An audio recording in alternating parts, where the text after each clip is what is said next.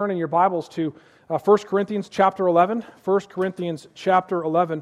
We're going to be finishing our series on the church, ending in celebrating what God has given us in Himself as a church as we celebrate communion. I'll read the passage, 1 Corinthians 11, verses 17 through 34. I'll pray, and then we'll dive into the Word of God. 1 Corinthians 11, starting in verse 17. But in the following instructions I do not commend you, because when you come together it is not for the better but for the worse. For in the first place, when you come together as the church, I hear that there are divisions among you, and I believe it in part.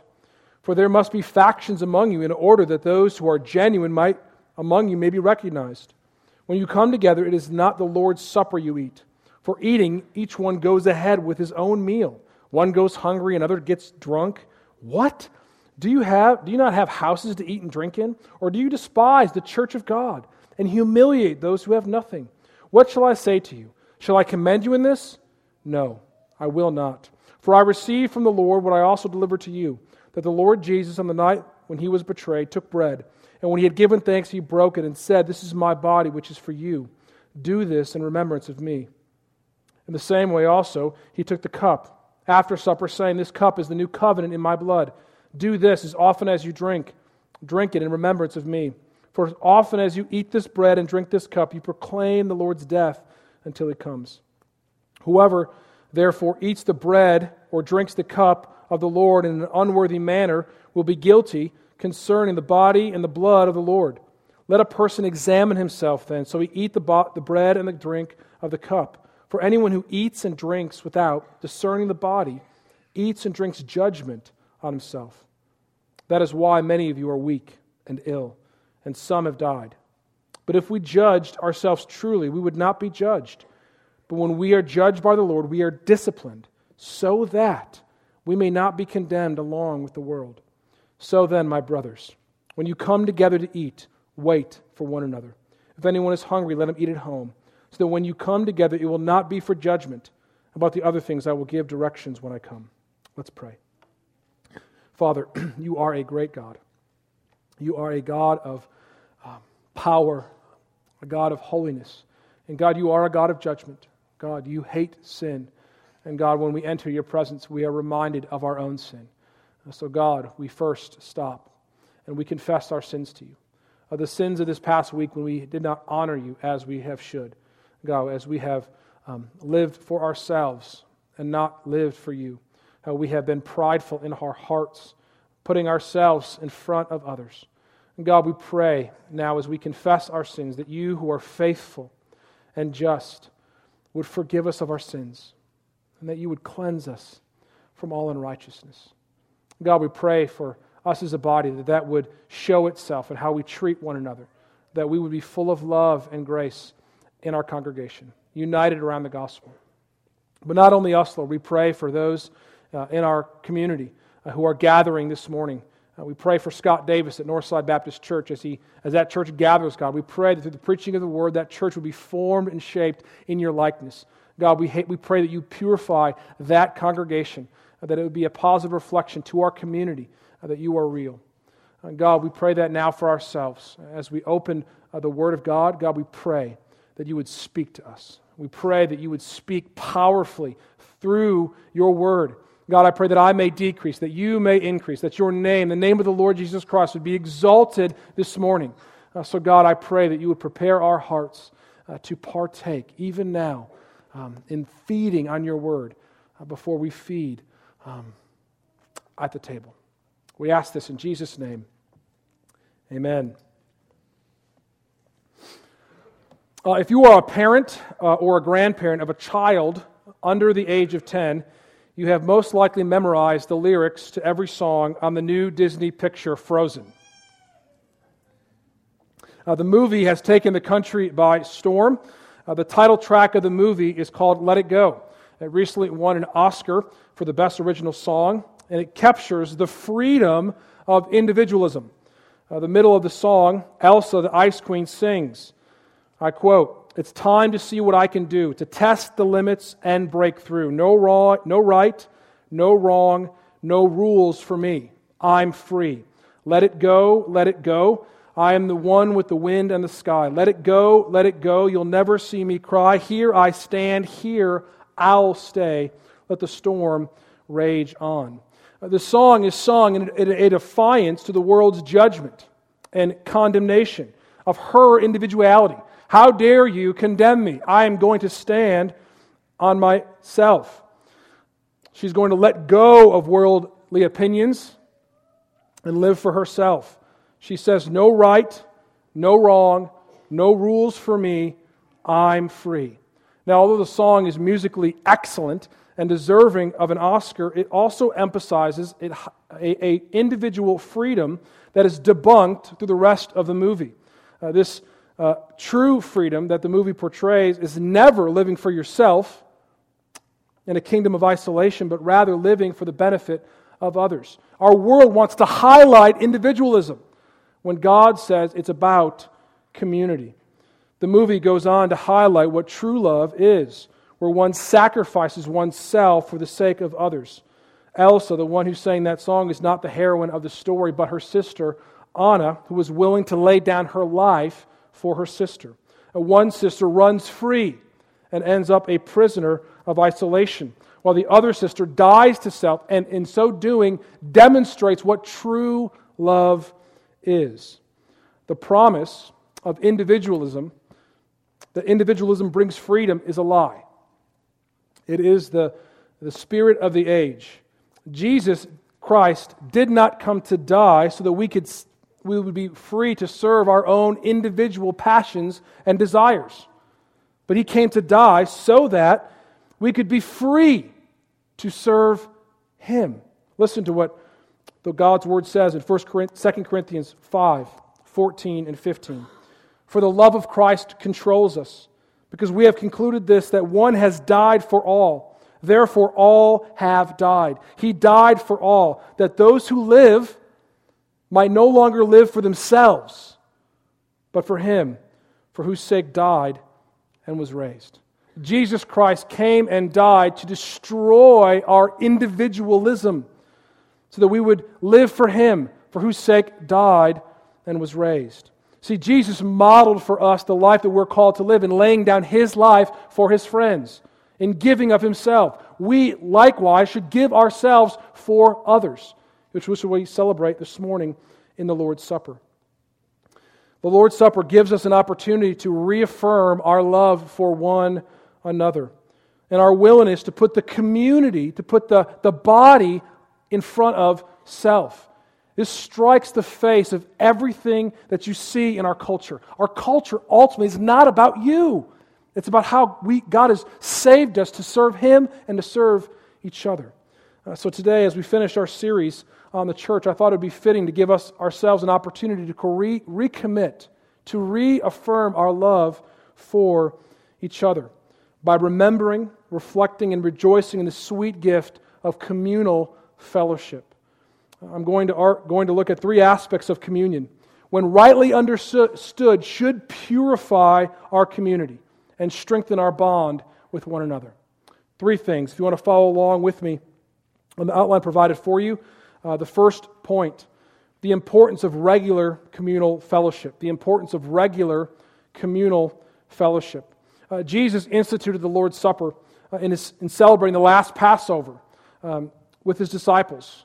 I know that was a long passage to digest in Exodus chapter 12, but that was the start of the Passover. Well, Jesus, during the Passover, implemented the Lord's Supper.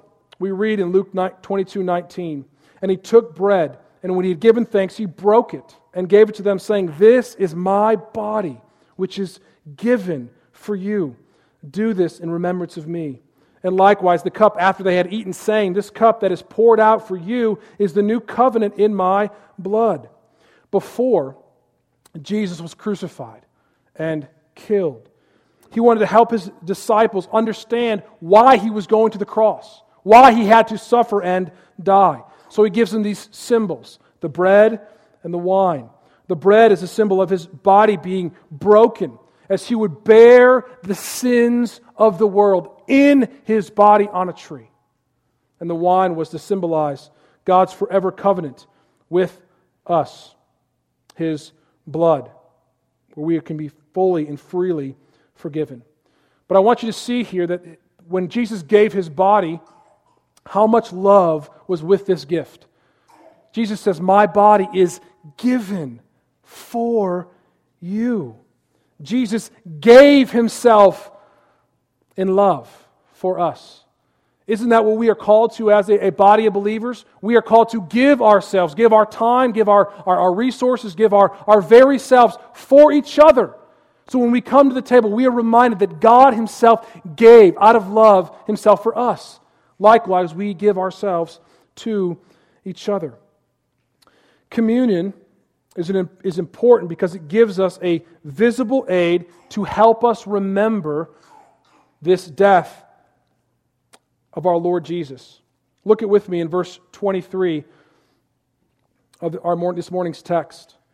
Paul says, "For I received from the Lord what I delivered to you, that the Lord Jesus on the night when He was betrayed took bread, and when He had given thanks, He broke it and said, 'This is my body which is for you. Do this in remembrance of me.' In the same way also He took the cup after supper, saying, 'This cup is the new covenant in my blood. Do this as often as you drink it in remembrance of me.'" The mental activity that goes on when we take the Lord's Supper is remembering.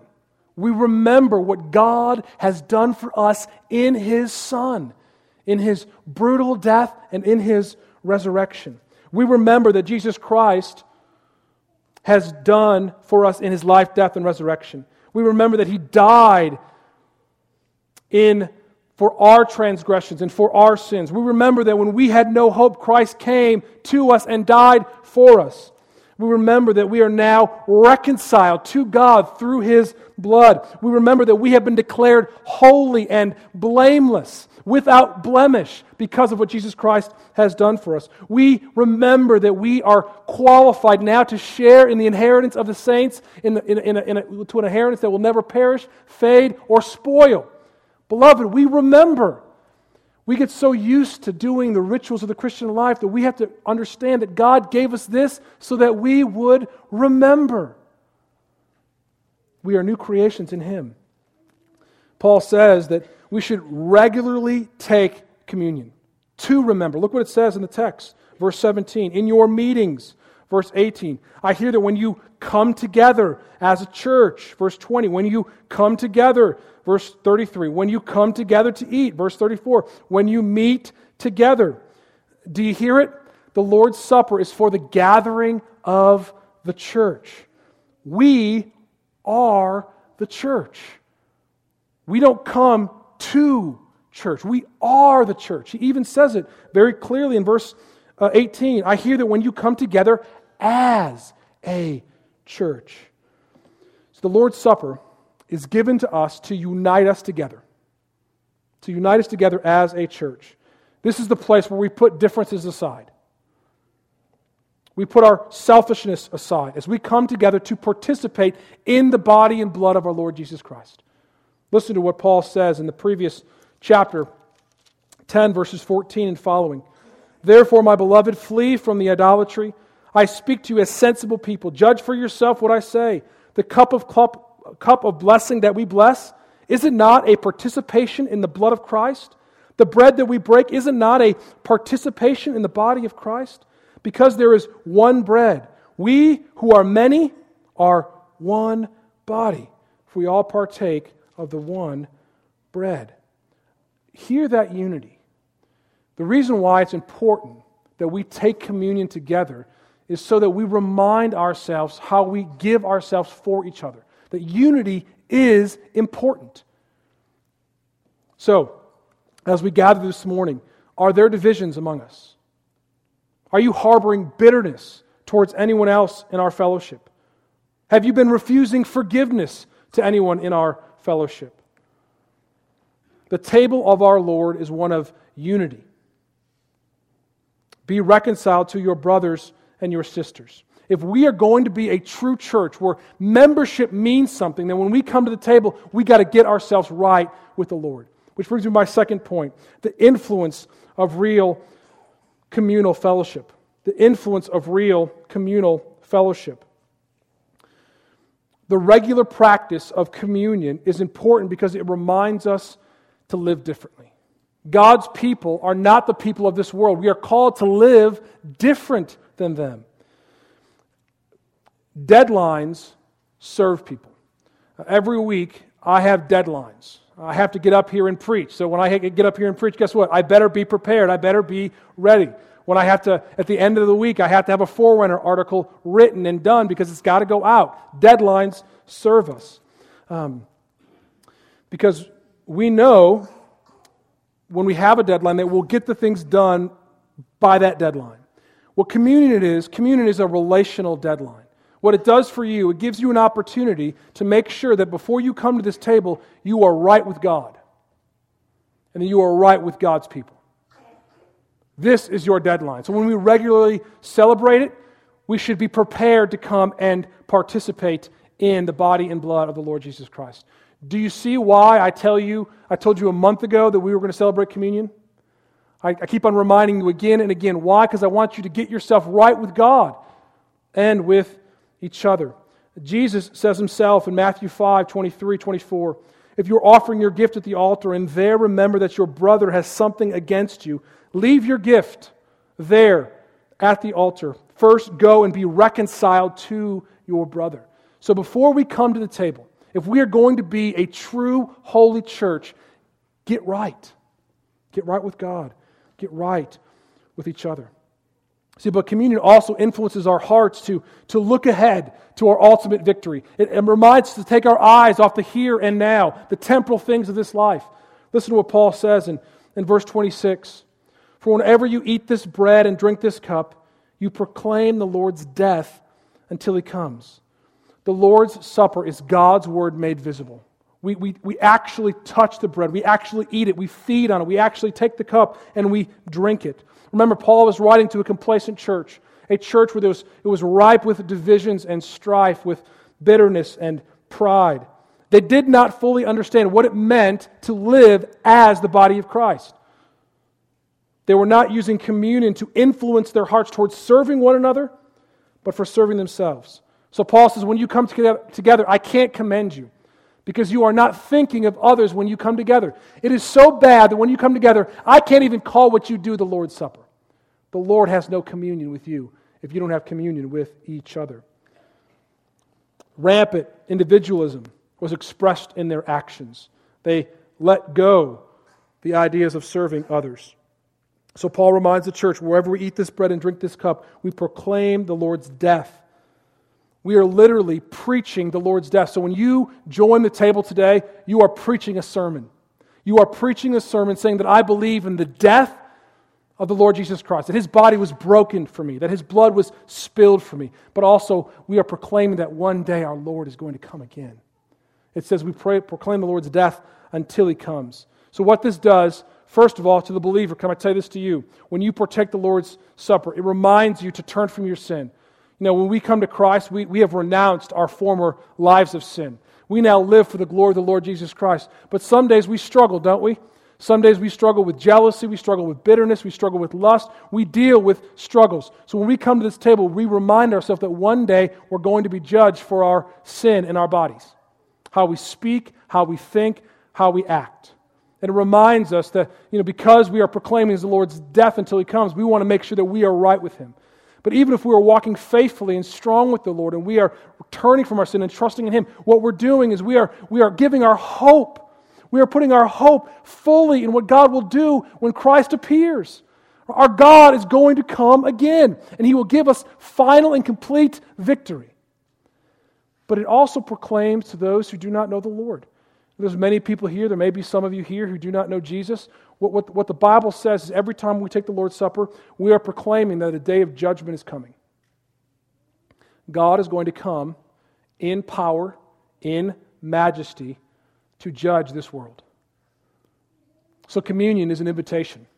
It's an invitation for you to turn from living in yourself, to die to yourself, to receive Christ as your Savior, that His body was broken for you, that His blood was spilled for you, that you don't have to face the judgment of God because one has been sent to take it for you. You just have to look to Christ. You have to look to Christ. You have to hold on to Christ. You have to believe in Christ. This is not a small matter. So when we come together as a church, we are preaching the gospel. So after church, at the door, I'm going to say, way to go, preacher. Preacher, you're preaching the gospel to our world. Well, lastly, we understand the imperative of responsible communal fellowship. The imperative of responsible communal fellowship. Because we know how important this is as a body, it helps us fix our hearts in loving God and loving our neighbor. It's vital to the health of our church. So as we think about the importance of the Lord's Supper, let us look at the imperative in these verses. Verse 27 says, "Therefore, whoever eats the bread or drinks the cup of the Lord in an unworthy manner will be guilty of sinning against the body and the blood of the Lord. A man ought to examine himself before he eats of the bread and drinks of the cup. For anyone who drinks without recognizing the body of the Lord eats and drinks judgment on himself. That is why many among you are weak and sick, and a number have fallen asleep. But if you judge yourself, you would not come under judgment. When we are judged by the Lord, we are disciplined, so we will not be condemned with the world."